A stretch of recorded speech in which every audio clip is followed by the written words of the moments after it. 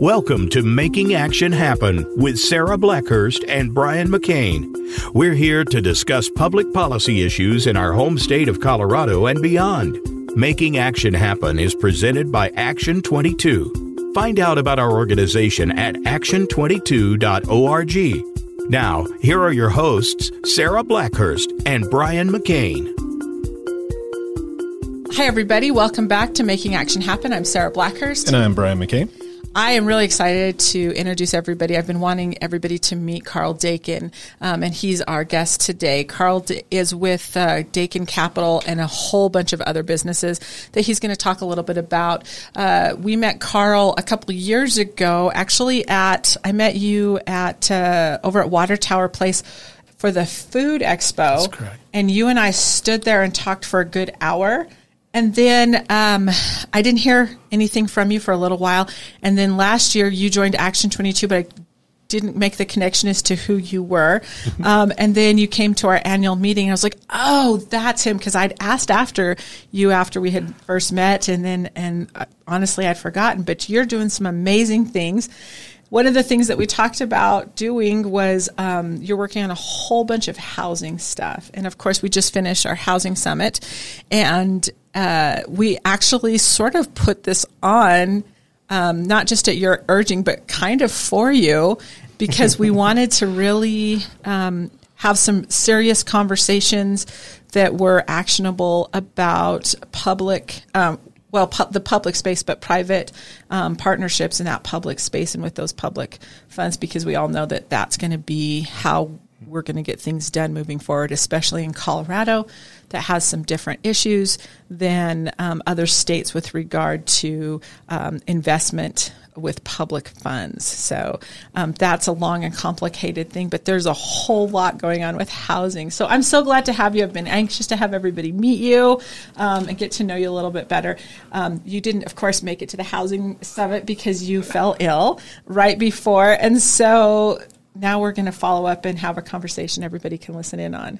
Yeah, I was very disappointed I couldn't make it just officially. I did have COVID. Mm-hmm. I had tried to squeeze 3 conferences and a road trip all together in 1 month, and that wasn't enough, so I added a little COVID just to make sure I was fully occupied. I was happy that people I'm working with were able to attend and contribute to that event. And I'm looking forward to doing more things like that in the future where we can get people together and talk about the complexity of rural workforce housing, how we can solve that problem immediately. And if we can't solve it immediately, then what can we do to get started on the solution? So happy to talk about that and dive into more detail. So would you give us a little bit of perspective with regard to trying to overcome that, especially the investment side of it and the capital side of it in Colorado? This is not how it is in other states. I'm going to disagree a little bit with that statement. I've found that the problems we're facing here in Colorado are actually very similar to a lot of other states.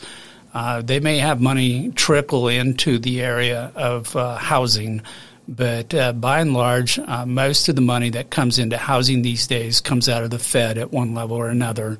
The federal programs all fall under what they call affordable that are managed by HUD.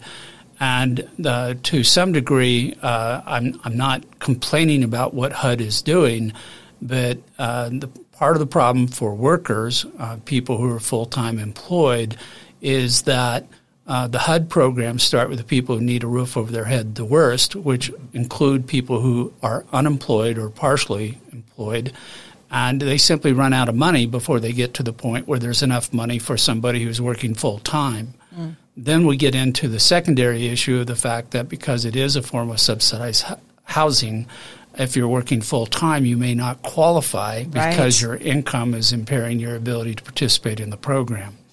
So my background on this was I was doing a lot of work with different communities on economic development and job generation, and we reached a point during COVID, actually prior to COVID, where they're telling us, well, we can't do any more job generation because there's no housing.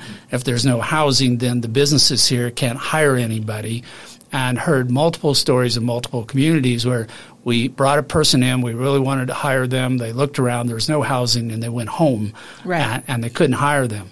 And with COVID and all the needs for the rural communities in particular to recover from COVID, and that occurs through job growth and generation, if there's no housing, then we got stuck.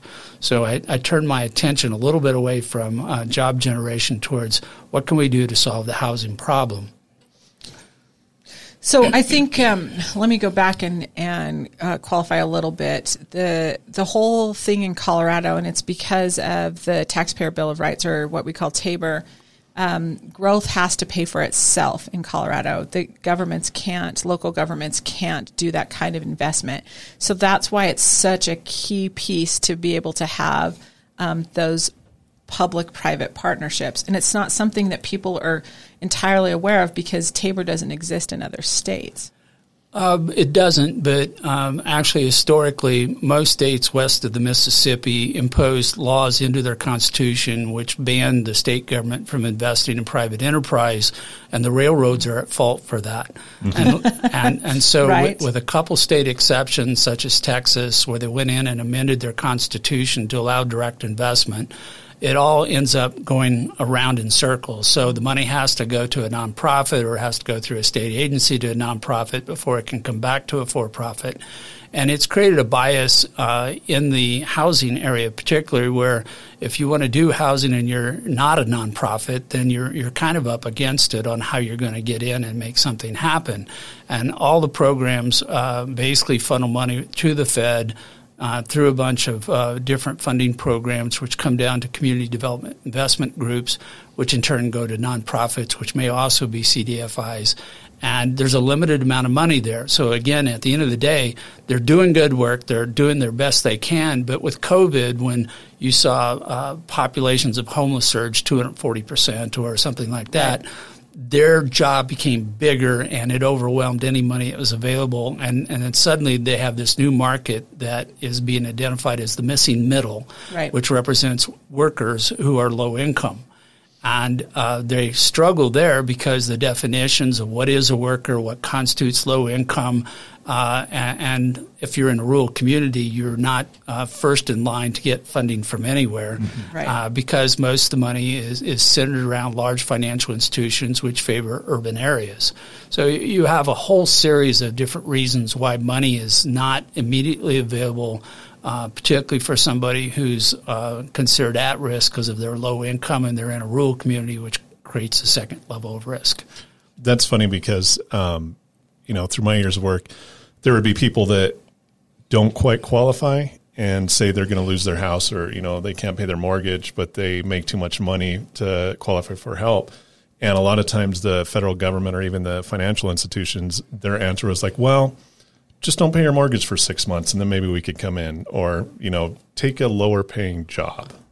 And that's ridiculous. Like that pissed me off so much when we'd get that answer where it's just somebody needs a little bit of help and everything would be fine. Well, and another problem I'll point out, which we look at, is that almost all the federal programs support rental properties. Mm-hmm. There's no true opportunity to build wealth through home ownership.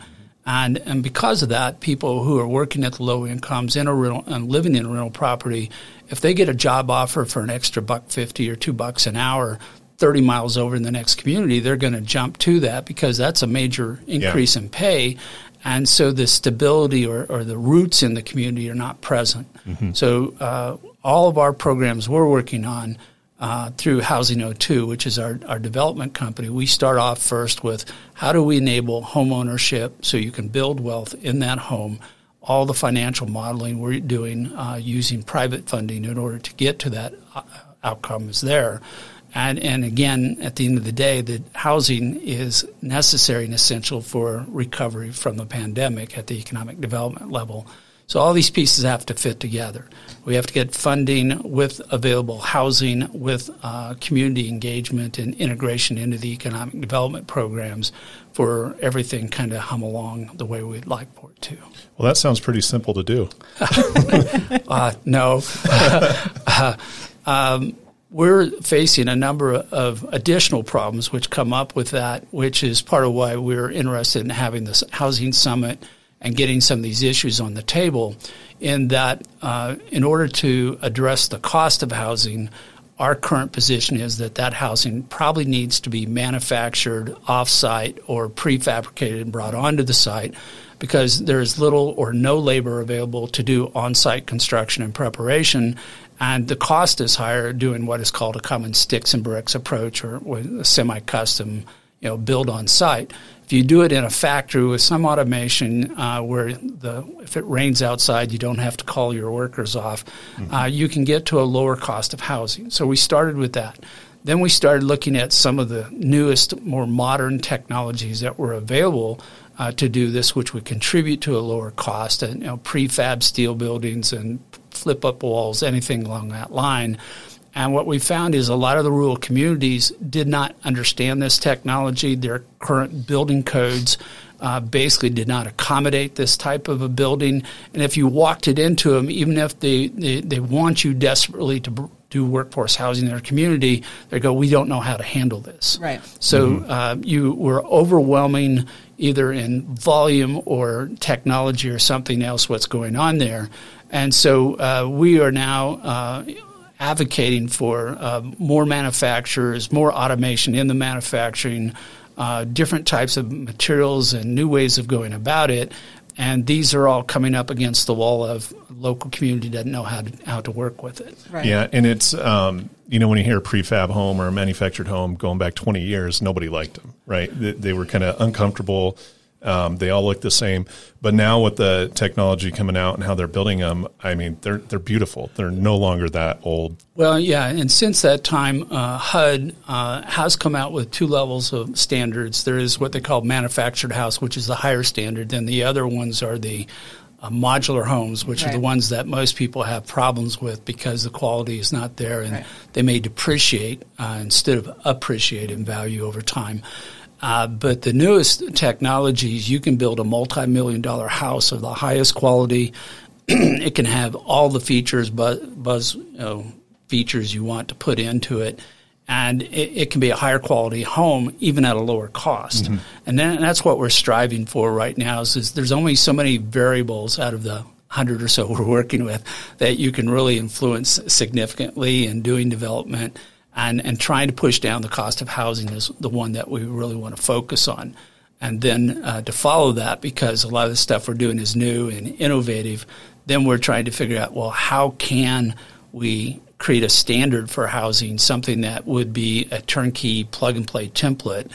And that is where one of the things we've done since the summit, which is not that long ago, is I'm now working with Jason Nagy. We have stood up a brand new nonprofit called the Rural Workforce Housing Innovation Coalition. And one of the three programs that we are inviting people to participate in is to come up with a brand new building code for workforce housing for 24, 48, or 96 units that includes all the buildings, everything, including streets and parking, but also the hookups to all the utilities, because one of the other places where we're seeing rural communities having trouble keeping up, catching up, is they're going, well, you have to plug into the local electrical utility or the local gas line. Well, what if I want to put up a solar farm? I want to create a performance power generation district. There is no mechanism currently to link that to the housing development, which would allow you to drop the utility bills and make it even more affordable if you are actually making money off of your participation instead of having to pay a utility bill every month. So this is what we're looking to say, is that we're inviting local communities without fee, local economic development groups without fee, and then for the businesses we're going to charge a fee, and they'll get to have all the deep, dark secrets that we learn along the way to how to build out one of these communities. Yeah. Well, and that was one of the things that was the big takeaway that we found from the Housing Summit was Rick Klein, of course, who is the city manager, was our board chair, but is also the city manager for La Junta. They actually redid their building and zoning, and they walked through it. And it was a task, but now that somebody in the region has done it, it's a lot more duplicatable. Number one. And number two is I think the other big takeaway, and we'll talk about this a little bit more, from that was it will help sort of align those those zoning and building codes so that you can keep everybody. It's not going to be, okay, you're in Huerfano County one day and you've got that set of building codes, and you're in Otero and it's that set of building codes, and then you're in Pueblo and it's that set of building codes, and Custer and that set of... that's one of the big barriers, right? Every city is different. The age of their local building codes can be up to 20, 30 years old with no significant change.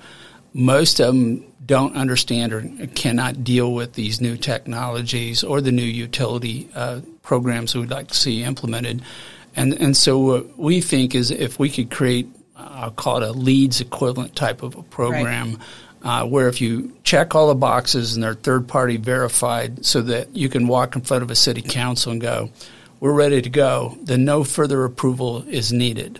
And since they give the developer, the builder, the green light to go ahead and get started, and we're not tied up in weeks, months, sometimes years, waiting for the local government. And again, I'm being very careful. I don't want to criticize or appear critical of the local government.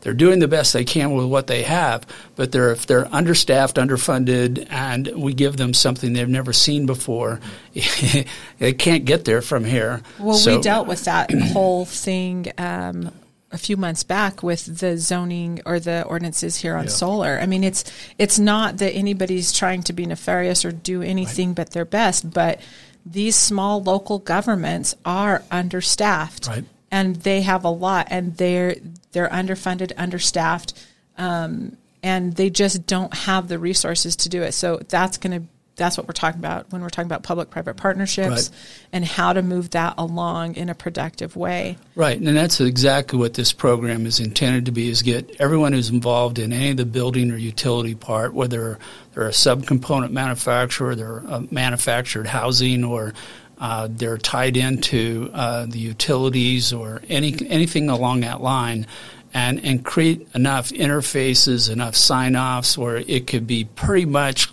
fit into any community with maybe little or no changes. And at that point, then we've simplified it for the local community, and a developer knows when they go in that they're going to get approval. It's not a, let's see if this happens 1, 2, or 3 years down the road and have lost all the money that's gone into that front end part of development. And I think the key to that is once you find a community where this is successful, I think that alone would just build the trust of all the other communities that are similar. Anytime in innovation, my background, 40 years of bringing new technologies to market, the first time you do something out of the box, or first off, everybody doesn't know, even the people who created it don't know how it's going to work. And it requires setting up a demo project, or what they call a pilot project, where everybody can see it, touch it, kick the tires, and go, that's a pretty good idea. I could do that too. But you have to almost have a complete finished project or product before people can get that comfortable with it. Talk a little bit about HO2. It's a very innovative approach to this, trying to solve this problem, and then we can talk a little bit in a little bit later about the nonprofit. But talk about HO2. Sure. Back during COVID, which I guess is still COVID today, speaking personally, but I was going to say back during COVID, we were looking at different business opportunities that were coming up because of COVID, and one of them was a work-from-home scenario where everybody was told, don't come into the office, you got to work out of your house. And if you've ever tried to work in your house with pets and kids and so forth, then you know that's every day. It's not an optimal working environment. No. So we created the company, and Housing O2 or HO2 stood for Office Optimization. And so we got ready and we started talking to people about, we can come in and optimize your house. Well, I don't have a house, or I need a house. And all the communities kept telling us, well, we don't have any housing for new housing. So you're either going to do retrofits or you're going to start off with new stuff. So we decided, no, we'd focus on housing and get started. And along that path, with the mission of knowing what the needs were in the community already from having worked with so many different communities, we said, well, how are we going to make this fundable? And so the first thing we were doing was trying to figure out what would cause investors from out of a community to come into that community. And we've been experimenting with some things for the last few years, and we came up with what we call employer participation project. And in this case, what we do is we go into the community, we go to the local employers, and we say, how many employees you have who need a house right now? And without putting any cash into the project, we basically pre-sell the house to the employer with the understanding that it's going to be rented to their employee for a 5-year term. And at the end of the 5 years, if everything's worked out so well, then what we agree is to sell it to the employer at 10% below market value. They are required to take that discount and turn around and make a down payment on behalf of their employee into the purchase of the house. Wow. So with no cash in the program, they get a great incentive to hire and retaining people for 5 years. And anyone who's a low-income worker who has a 5-year work history with a singular employer who has 10% to put down on a house will qualify for several of the different mortgage programs that are out there. And so by doing this, they are building wealth while working for their employer without doing any more than making the rental payments along the path. And by doing it with the employers being on the hook, basically we're selling to the employer, they're reselling to their employee. Then when we go to an outside investor, we say, we'd like for you to put money into the construction and so forth of this project. They go, well, I wouldn't give money to that low-income person because I don't know them and so forth. Right. But I happen to know the local government, happen to know the local hospital, happen to know the local school district. They're all still going to be here in 5 years. And so their credibility, their credit worthiness is what's leaned upon by these investors to come into the project. And it also builds, it retains people living there as well, because one of the hardest things for rural Colorado that we deal with is people leaving. Yep. Or people coming in and not staying, and this is wonderful. Yeah, so for a low-income worker, a 10% down payment may represent 6 to 8 months of paychecks. You're right. That's a big incentive. It's not, here's a $500 or $1,000 signing bonus. We're talking $20,000, $30,000. And that's worth sticking to the job, and hopefully during that time period they're increasing their skills, they're making more money, and when they get to the point of stepping from the rental into the mortgage, it's just a simple step. It's not a big step for them. Well, the idea of having the opportunity with a job to increase your wealth instead of just the rental part of it, it keeps that middle income or that middle low income stuck. There's no way out. Otherwise, it's just not there. And that's part of the complaint I have with the federal programs that if you're the developer, you're supposed to rent. I believe the minimum is 7 years. And it's very hard to get somebody to stay for 7 years, even if they're loving their job and where they're at. And during that 7 years, there's no equity whatsoever. Whereas this program, the 5 years does count. You do have a payday at the end of the 5 years. So you're building wealth even though you're not controlling ownership of the property at the time. So we're just post-COVID sort of. Couple weeks post-COVID. Until the next surge around November. Brian, stop it right now. So Brian and I got it. We all got it. Both of our families, everybody in both of our families got it really early on in November of 20.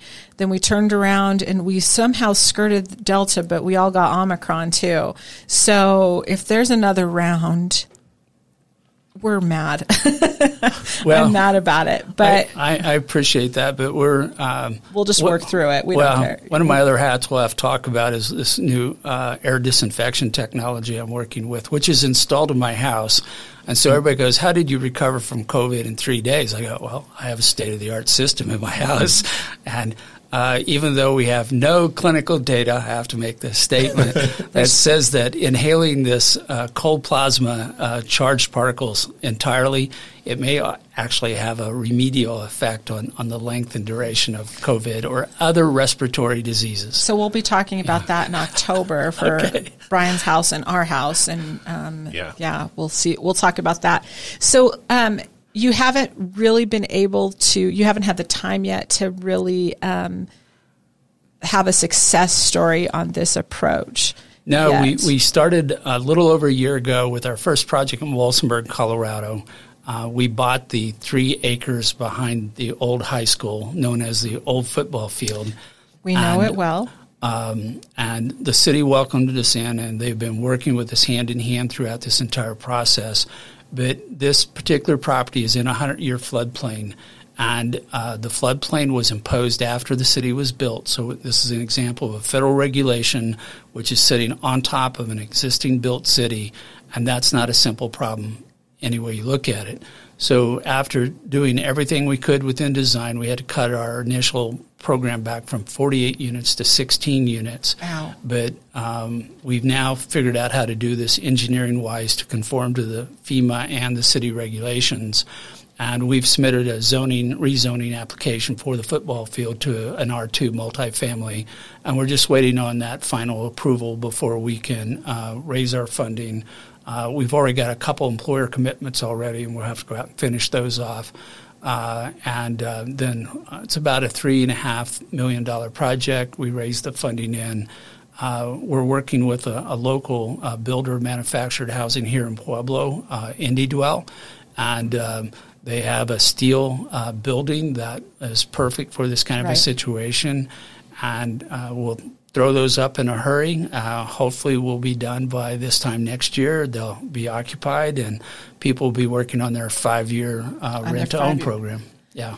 And Walsenburg is desperately in need of that. They've always struggled. They've always struggled financially down there, and it's one of the biggest issues of why they haven't thrived more. Because there's really not a lot of reasons for them not to, is because they haven't had that housing component. And you drive through Walsenburg, and you see houses falling down, and you're not interested at all in trying to invest in that space. But so that's a really big deal. Even 16 units is a really big deal in Walsenburg. It is. When we first started talking to them, there were estimates between 100 and 200 units needed in the community. They now have told me 300. Not all the units they need are going to fit within the model that we have. So this is one approach. We're now looking at what we're calling a collective or private real estate investment trust approach, where instead of having individual deeded properties, people will have common ownership in a larger group of buildings. And so we might throw up 20 apartments, and every rental payment will include a set-aside which will buy them a bigger stakehold in the building itself. So it's like buying stock certificates where every month you're making a payment, pays for the rent, also gets you a little bigger ownership piece of the pie. And this is something that actually we started thinking about over a dozen years ago for a rural art community that was going to be up in Central City. And we were trying to figure out how do we deal with artists who have no certainty of how long they're going to stay in place. And every time you build an artist housing area, everybody around that then moves in, and the prices go up, and they get pushed out. They get gentrified in a hurry. Right. The old joke is, where's the next property you should buy? It's wherever the artists are living now. Would apply to that. Salida. Yeah. So we're looking at some models there. This would potentially work well with better seasonal places like the resort areas. It also worked with some of the health places where they're bringing in healthcare practitioners who are on on-call basis, and they're really never going to fit into a long-term rent-to-own program. And so we're looking at that. The other thing we're looking at currently is trying to how to remodel the upstairs of Main Street. So quite commonly, you'll have a commercial downstairs, but upstairs is either unused or underutilized. And the question is, can we come in with some modern technology, maybe slide in complete units and do this that conforms to ADA and fire requirements, and do it at a price point that would be far cheaper than a straightforward remodeling type of an approach. So we're going to continue to stretch limits and experiment, and at the same time, we're going to deal head-on with these issues that we're seeing in all communities, which still has to do with the cost of housing and with local code regulations. So if you can get over those initial issues, and I say initial, they're not, I mean, they're bigger issues for you for sure. We believe we can solve the problem. right now. I guess that's what I'm asking. Yeah, so we don't see this as an insurmountable problem. It's just a matter of making it more efficient, which will serve to reduce the cost, which means we can make more housing available to even lower incomes. So with the project in Huerfano County or in Walsenburg, and by the way, 16 units, I was just kind of trying to do the math in my head. That would be equivalent to about 200 units here in Pueblo, wouldn't it? Or would it be more? I couldn't tell you the ratio. Yeah, that'd be about 200. I think so. Yeah, that'd be about. So that's 200. what we're talking about. That 16 units down there is a big deal, even though it's not what you initially had hoped for, and you can come back later and do that. Yeah, as soon as more down there. That's a big deal. We get rezoned and we're in motion on this. We've already talked with the city and a number of private property owners about doing something in the city or on the edge of the city in the county.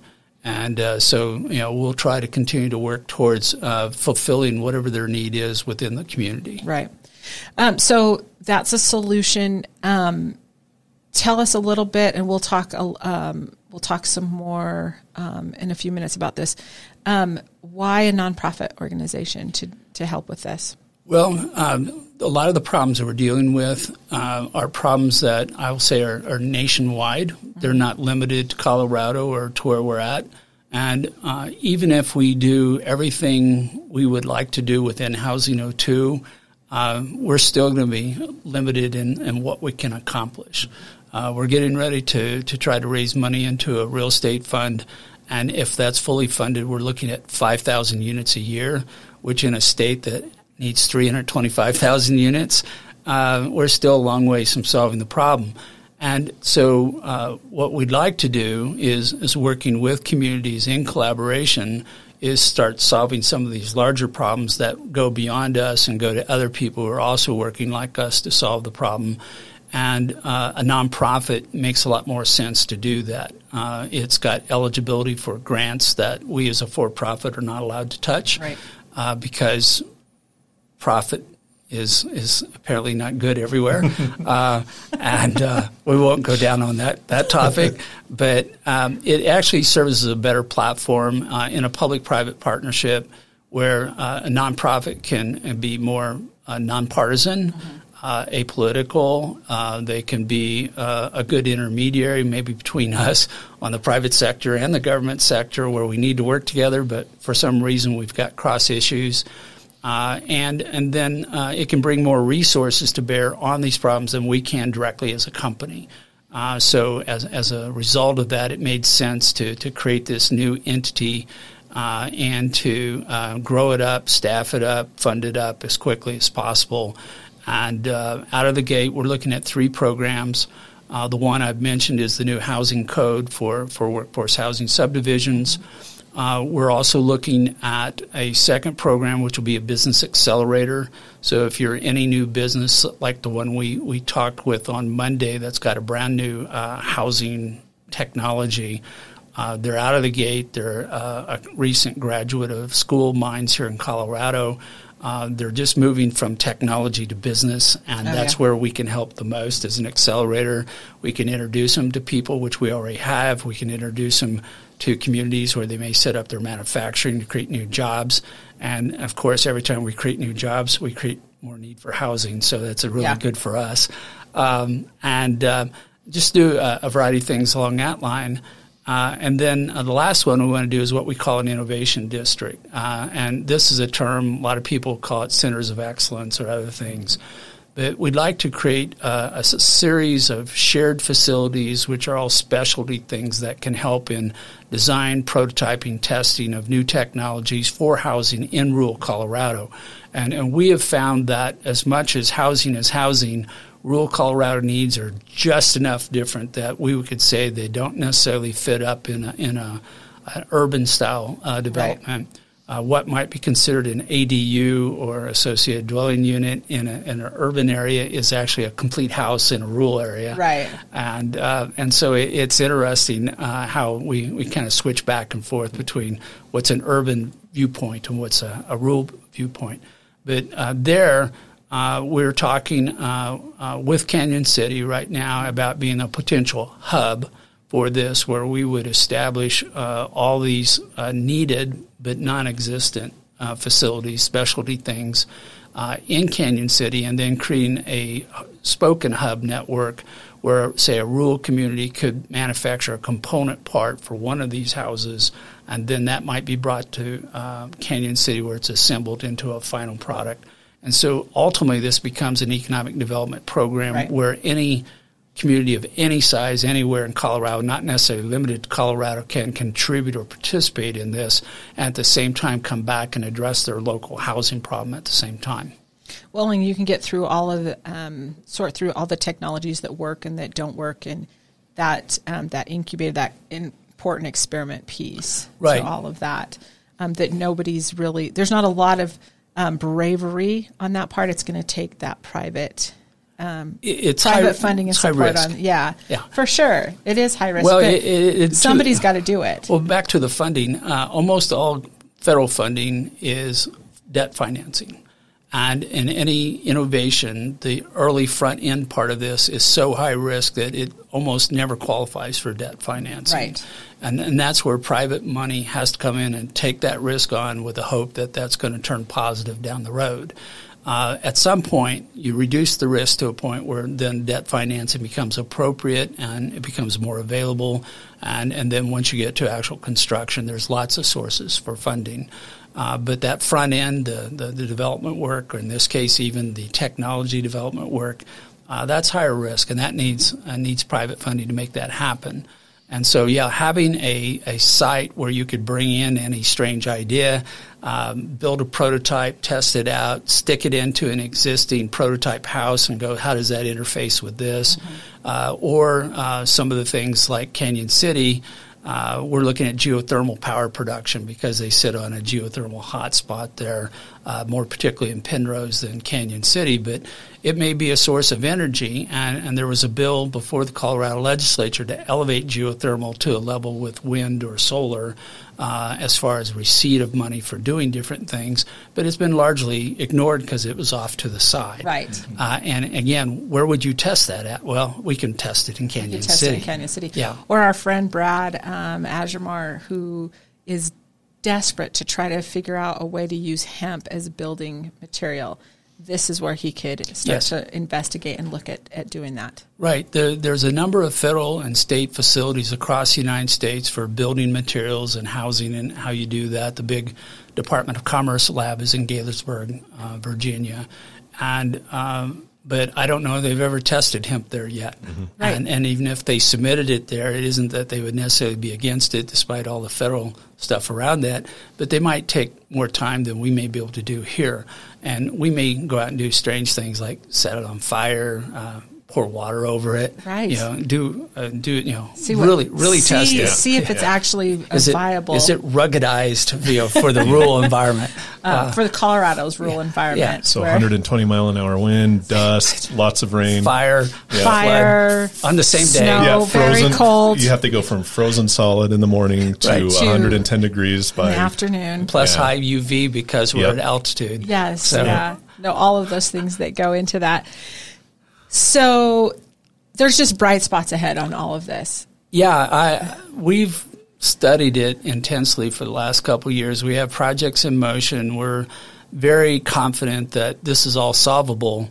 But what we're starting kind of in the middle, so to speak, where we're starting with workers who are making this level of funding or wages, and with every efficiency that we're able to achieve, we can start lowering the bar and get to people who make less and less money. And at some point, this will spill over into the subsidized housing because same issue there. You don't want to be spending more money on the housing than necessary, but you also want a quality product one that will contribute to the community and not become a problem or an eyesore or, as we call it, slums of the future. Right. So going to the private funding for this, post-COVID and everything going on right now with the cost of basically every single thing every day, is it tougher to find money for investment, or is the money out there still? The money is definitely there. The communication has to be completed. It's like with a lot of technologies or innovations, they may have been around 3, 4, 5, 6, even 10 years. Mm-hmm. Nobody knows about them.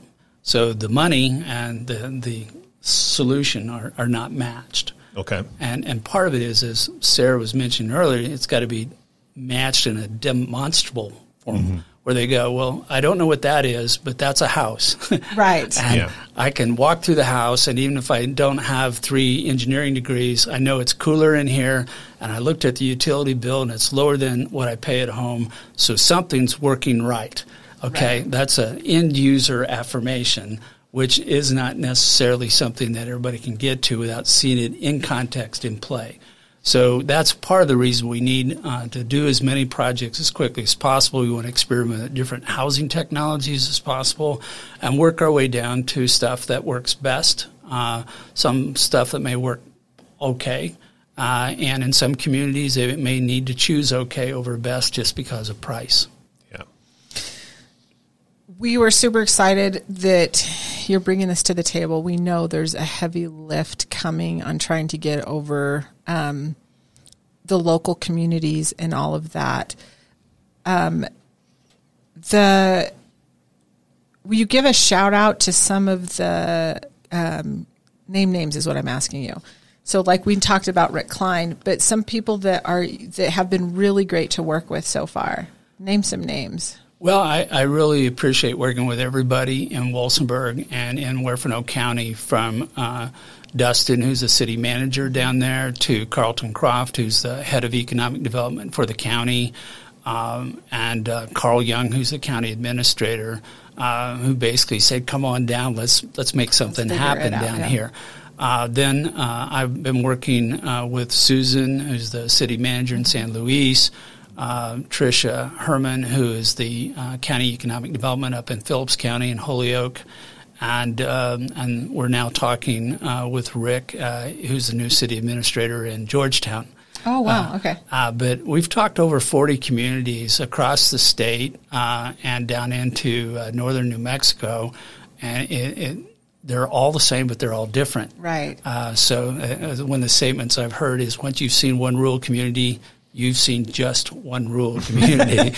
That is true. Yep. Yeah, the business model we're working with probably has, like, I would say 20 plus significant variables and about another 40 or 50 important but lesser variables. And we're just trying to figure out where the sweet spot is in that. And well, we're doing that as we go. So we're taking a classical entrepreneurial approach. We'll know when we're done when we get there, but we're going to build it anyway. So final question. So Action 22 members who are listening and are just our regular listeners, they're going to be watching all of this with great interest. What would you tell them that they can help? Like, they're going to want to be involved. So what? For anybody who wants to be involved, if you have an immediate housing need, we would talk to you about what we can do and when it can be done, and just try to get it, so to speak, into the production line. Beyond that, though, while we're working on these larger issues, I would like for you to contact Jason Nagy at this new nonprofit, the Rural Workforce Housing Innovation Coalition. And if you've got a new technology, talk to us about the accelerator. If you have a code problem, right, please join the coalition, right, and give us feedback. Tell us what it would take to stand up a brand new building code that would work in your community, in your community, in your community, in your community. So right, it's more of a uniform standard that can be tweaked a little bit if you need to, but pretty much let's rock and roll with that. What about on the investment side? On the investment side, there are lots of different opportunities at different levels. As an example, in the accelerator, we want to establish a revolving loan fund to help businesses raise more money. So instead of business coming in and saying, I want $2.5 million, we'll advance $50,000 in a controlled method, and you will go out and raise the $2.5 million. But we'll show you how to do it. We'll mentor you through the process. And then when you're done, you're going to give us that money back and a little bit of stock in your company so we can roll that over into another thing. So we're looking to raise at least a $500,000 fund into the accelerator that's dedicated just to these new technologies in rural workforce housing. At a larger level, Housing O2, we set up investments. We're getting ready to put together a $25 million real estate fund for acquisition and entitlement. And we'll be launching that very, very soon. The ink's not quite drying, and the people who are going to be on the decision tree are all being negotiated through the process right now, but maybe within the next couple of weeks. And so if you're an impact investor who just loves housing, or you want to do something more specific in your community, that's one route. But then in each community, we'll set up a private placement just for that community. We're also looking at using crowdfunding so that we may do a 2-tier raise so every person in the community, even as non-accredited investors, can participate. And then we can bring in outside money over the top of that where there isn't local money available. But we can do that on a project-by-project basis. So even in Canyon City right now, we're looking at 7 different capital campaigns, which include a general fund that's multiple community, one that is the land we purchased, which will then break out into 3 to 10 follow-on sub-projects. Nice. And some are debt, some are equity, some are short-term, some are long-term. We're trying to make sure that we can match every set of criteria that an investor may have wherever they're at in the United States. That's amazing. Well, Karl, was there anything else? No, that's a lot. It's a lot. I'm happy to talk to you for 4 or 5 more days. So yeah, no, we could talk about this for 4 or 5 more days. We want to do a little bit more of a follow up on the housing summit and kind of talk that out and really what the nonprofit is going to look like. So, Karl, just thanks for coming down and having this conversation. This is one of the really exciting things, and of course. We like your approach because it feels and sounds a lot like Action 22, except that it's focused on just housing, which we are happy to participate in. But that if we have somebody that's running things that they've got it covered, then we can be a support role in that, which is what we really want to do because there's all these other issues on the rural side of it. So we're excited that you're starting this nonprofit that's going to do all these amazing things. But the public-private partnerships from where we're sitting, especially on the local government affairs side, is really what we want to see you overcome in a hurry. Yeah, it's an interesting thing. As a private sector person who's worked with a lot of different communities in many, many states, the conjunction or where these two come together, private and public, it's a huge gap. And I've spoke to a number of the large national groups and state groups and so forth about we need to do more training or preparation for people to understand how to cross over because there's all these, there's hundreds of funding sources on the public side. There's an equal number on the private side. It's very rare to see them come together. Exactly. And yet, when you were trying to do a project like we're talking about here, it's almost impossible to do it without both sources of funding. Exactly. And that's just at the funding level. Then we get into all the other things in the community from training, new job generation, bringing new industries in to replace the industries that are going out of style or declining. It all needs public-private partnerships. And so that's part of the reason why I joined Action 22 is because you guys are getting out there and bringing everybody together. And it's somehow as simple as that sounds, it's not. It's not. But we're going to talk about the legislative session with Mike Beasley later this week. Speaking of people not coming together, we're going to talk about that. We're going to talk about that because that's been I think that's been one of the harder lifts for this session. It was supposed to look and feel different than it did, but it's that public-private partnership that we all need to have happen. It's probably the biggest barrier I see going forward. Well, and I know that you guys are looking at a new leadership program. And, we are. Yes. I really am looking forward to see what you guys do with that because the average citizen, average taxpayer, has no idea how legislation is created or after it's created, what has to be done on the rulemaking regulation side within the executive branch in order to bring it into play. And then along that path, how few occasions a private sector has to either guide it in its inception or keep it from going off the rails on the backside.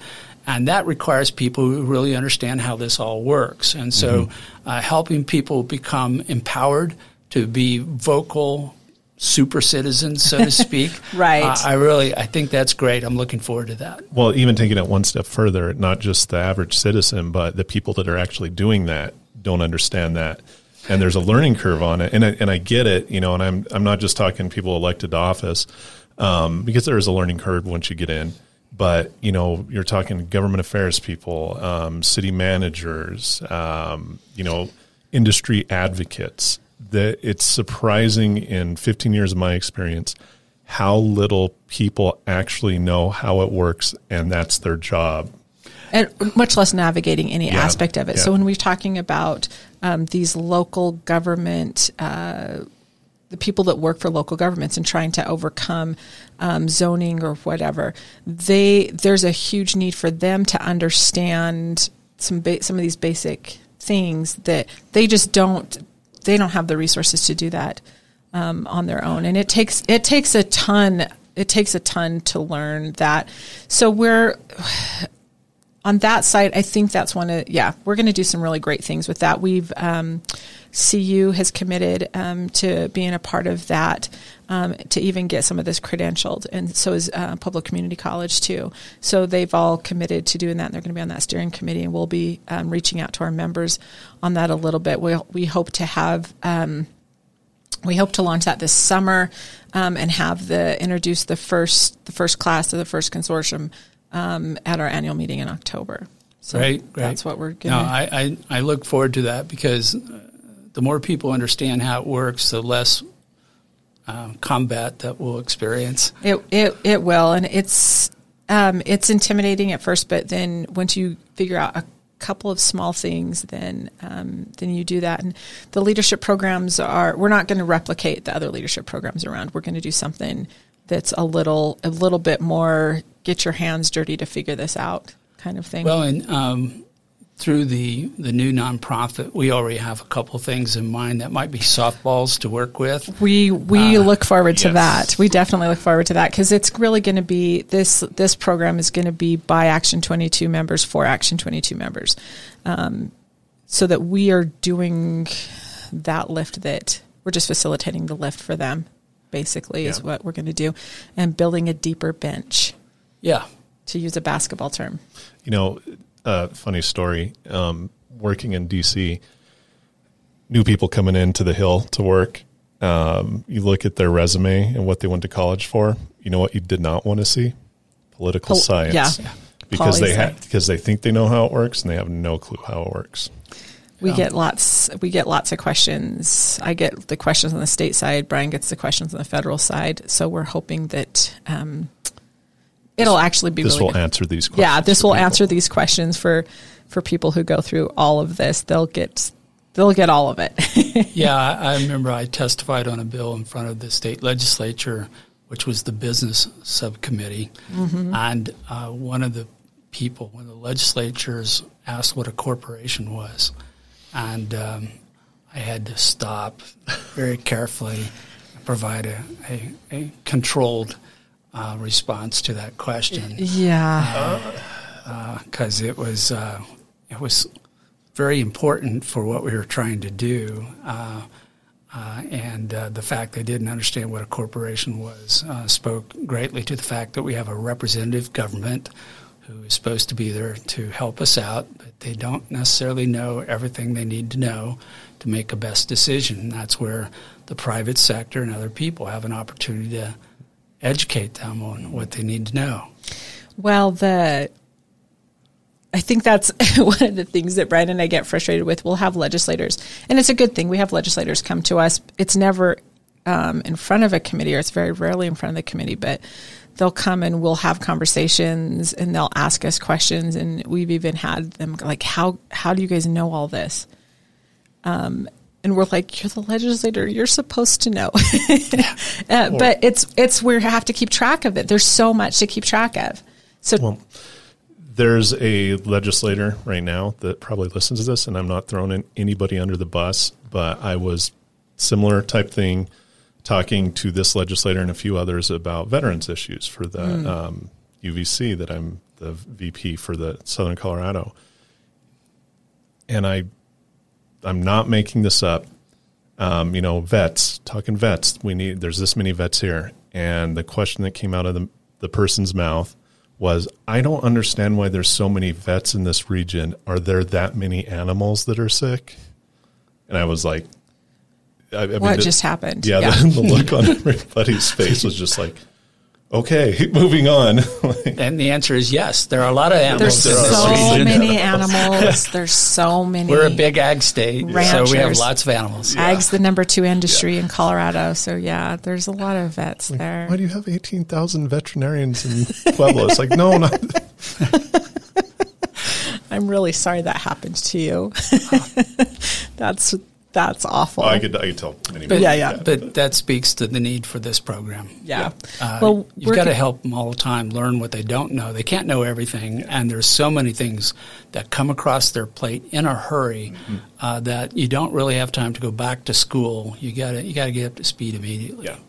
So we have people who are running for office that I was told recently they're running for office, and they listen to our show specifically for that reason.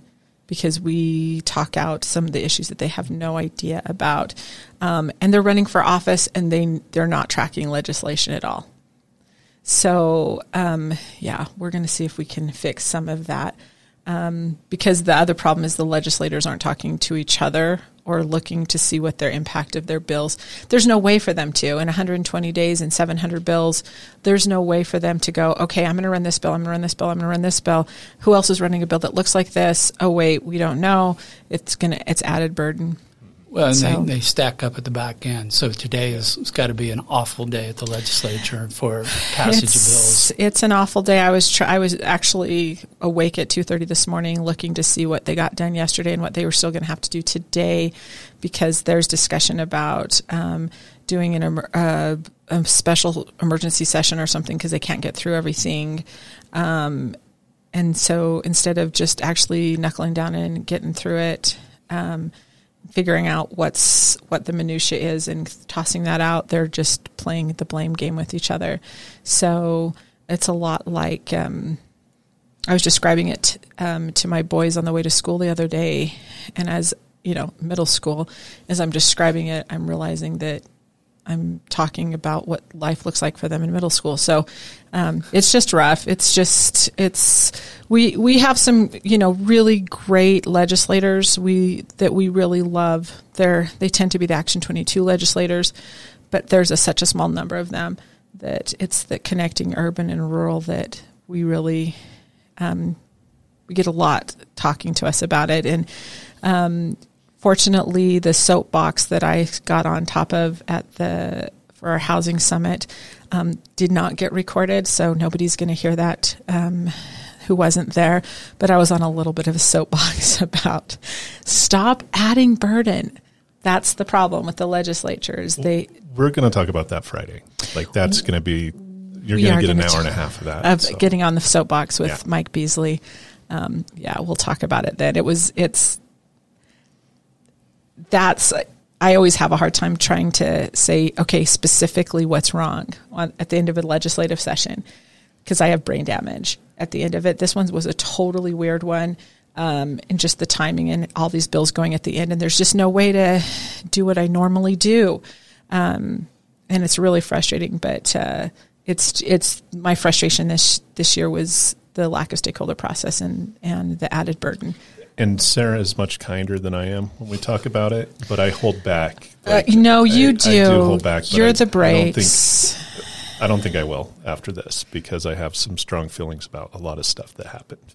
Yes, we all do, and trying to be reasonably politically correct, and also needing to work with these people in the future. We have to figure out how to bring them up to the standard we're looking for. Yeah. And by the way of saying that, the views and opinions on this podcast do not necessarily reflect the views and opinions of Action 22 nor its board. No, so they anything don't. that comes out of my mouth is my opinion. And mine as well, and Karl's as well, or any of our guests. Those are the opinions of their, but it's on, when you're on the receiving end and when you're in the trenches, and it's a little bit different. It's a little bit different perspective when you're actually trying to do something versus talking about it. Yep. Yeah. So on that, we no longer subscribe to the school of pontification and perpetuity. And so that's what all of us are working on right now. Mm-hmm. So, well, thanks for joining us, Karl. We appreciate it so much. We're going to talk a little bit with your partners on this this idea of trying to overcome this with another nonprofit, which, I'm a person who thinks that there's too many nonprofits. So for me to be excited about a new nonprofit is a pretty big deal. Yeah, it's not a problem. As soon as Jason solves all these problems, we'll just shut it down. We're gonna that's done, and then we'll shut down the nonprofit. That I can have a discussion about. And I run a nonprofit. That's my whole career has been running nonprofits. So that'll be good. Well, thanks, Karl, for joining us. Sure. All right. Thank you. Right. Thanks. So we're sitting here with Jason Nagy, who is working with Karl Dakin, and he is starting this new nonprofit, and I'm going to not get the name right. So tell me the name of this nonprofit that you're starting. Rural Workforce Housing Innovation Coalition. So that's a mouthful. So talk a little bit about why another nonprofit. Yeah, well, I came from government, my background, and a lot of this is acronyms, right? But sure. But there's a lot to solve. It's a complex world. And I've been in Colorado since leaving government for about 7-8 years, trying as a social entrepreneur, and things just, come in. And there's a lot to probably prioritize, and finding the right partners on what to prioritize is key. So having just worked through 7-8 years of processing here in Colorado, one of the issues that comes up is the need to really kind of coalesce around solving some of the big issues. And I think we could look at the priority of needs. And, shelter is right there with community. And so these housing crises that we have are complex. We need to probably look at opportunities to kind of pull the best practices together, and looking at Action 22 and what it's done with the conference just less than 2 weeks ago. This came into stark view, which was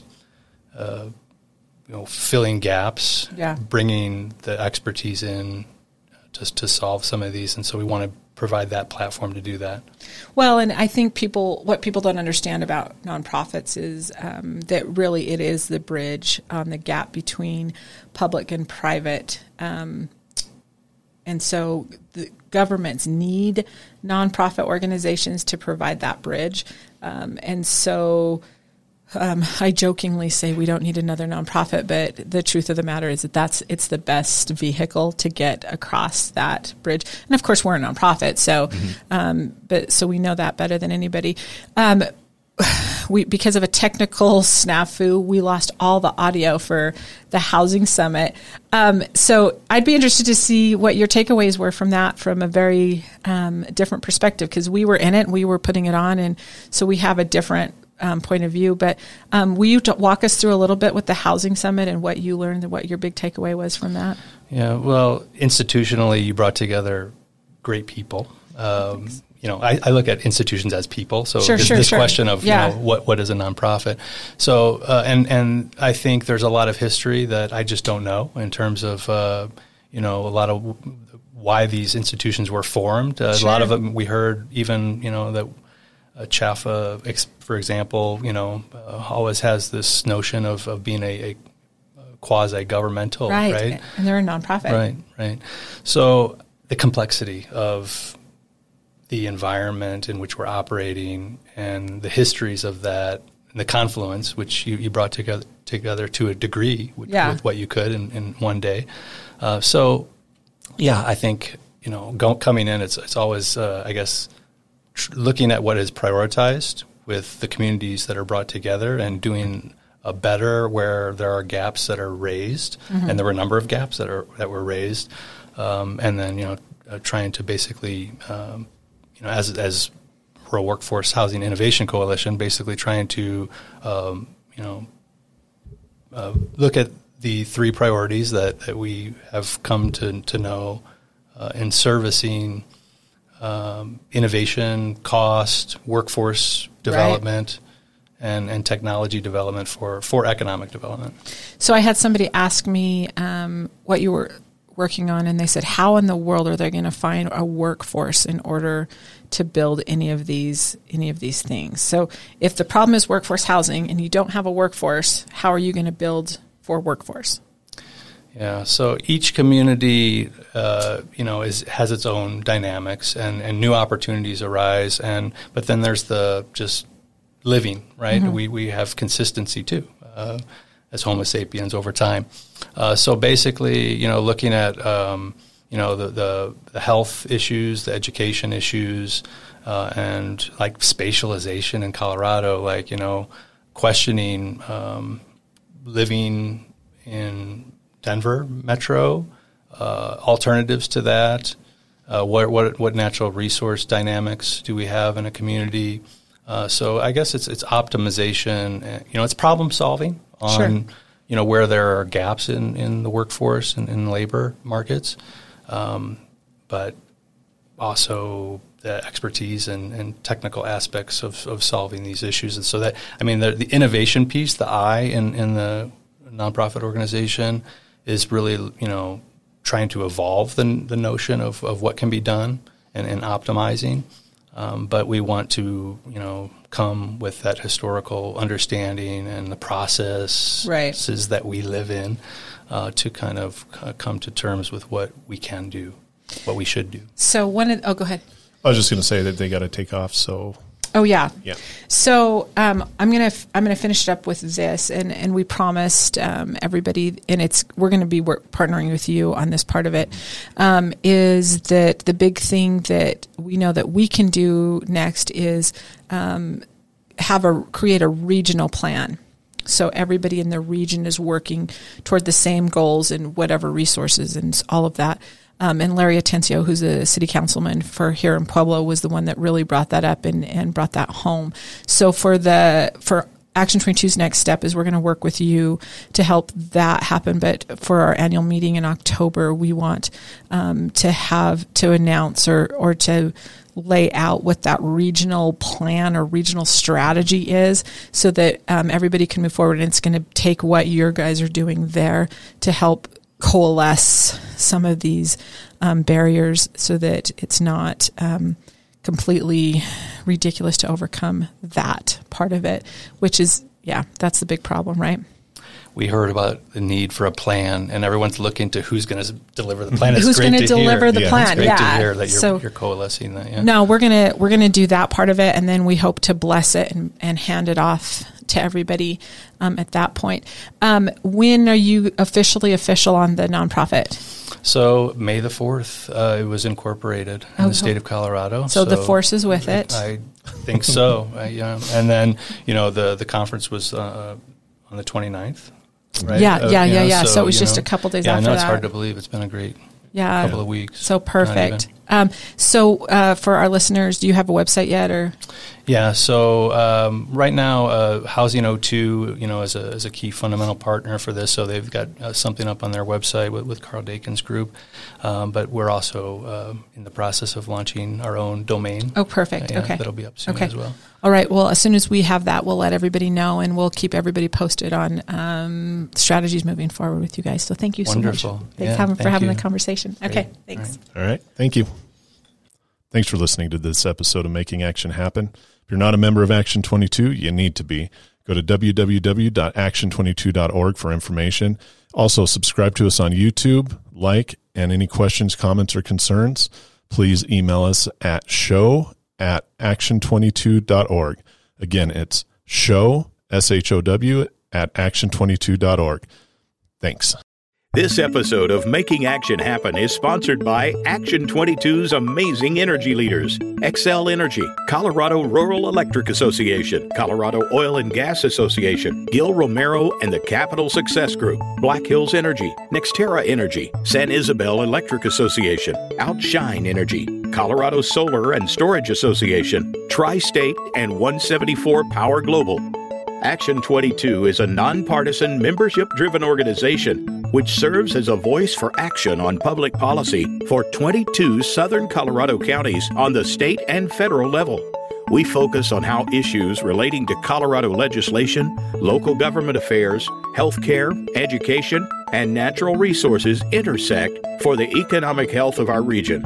If you're a leader in your community and are considering joining Action 22, you can get more information by emailing show@action22.org or visit our website at action22.org.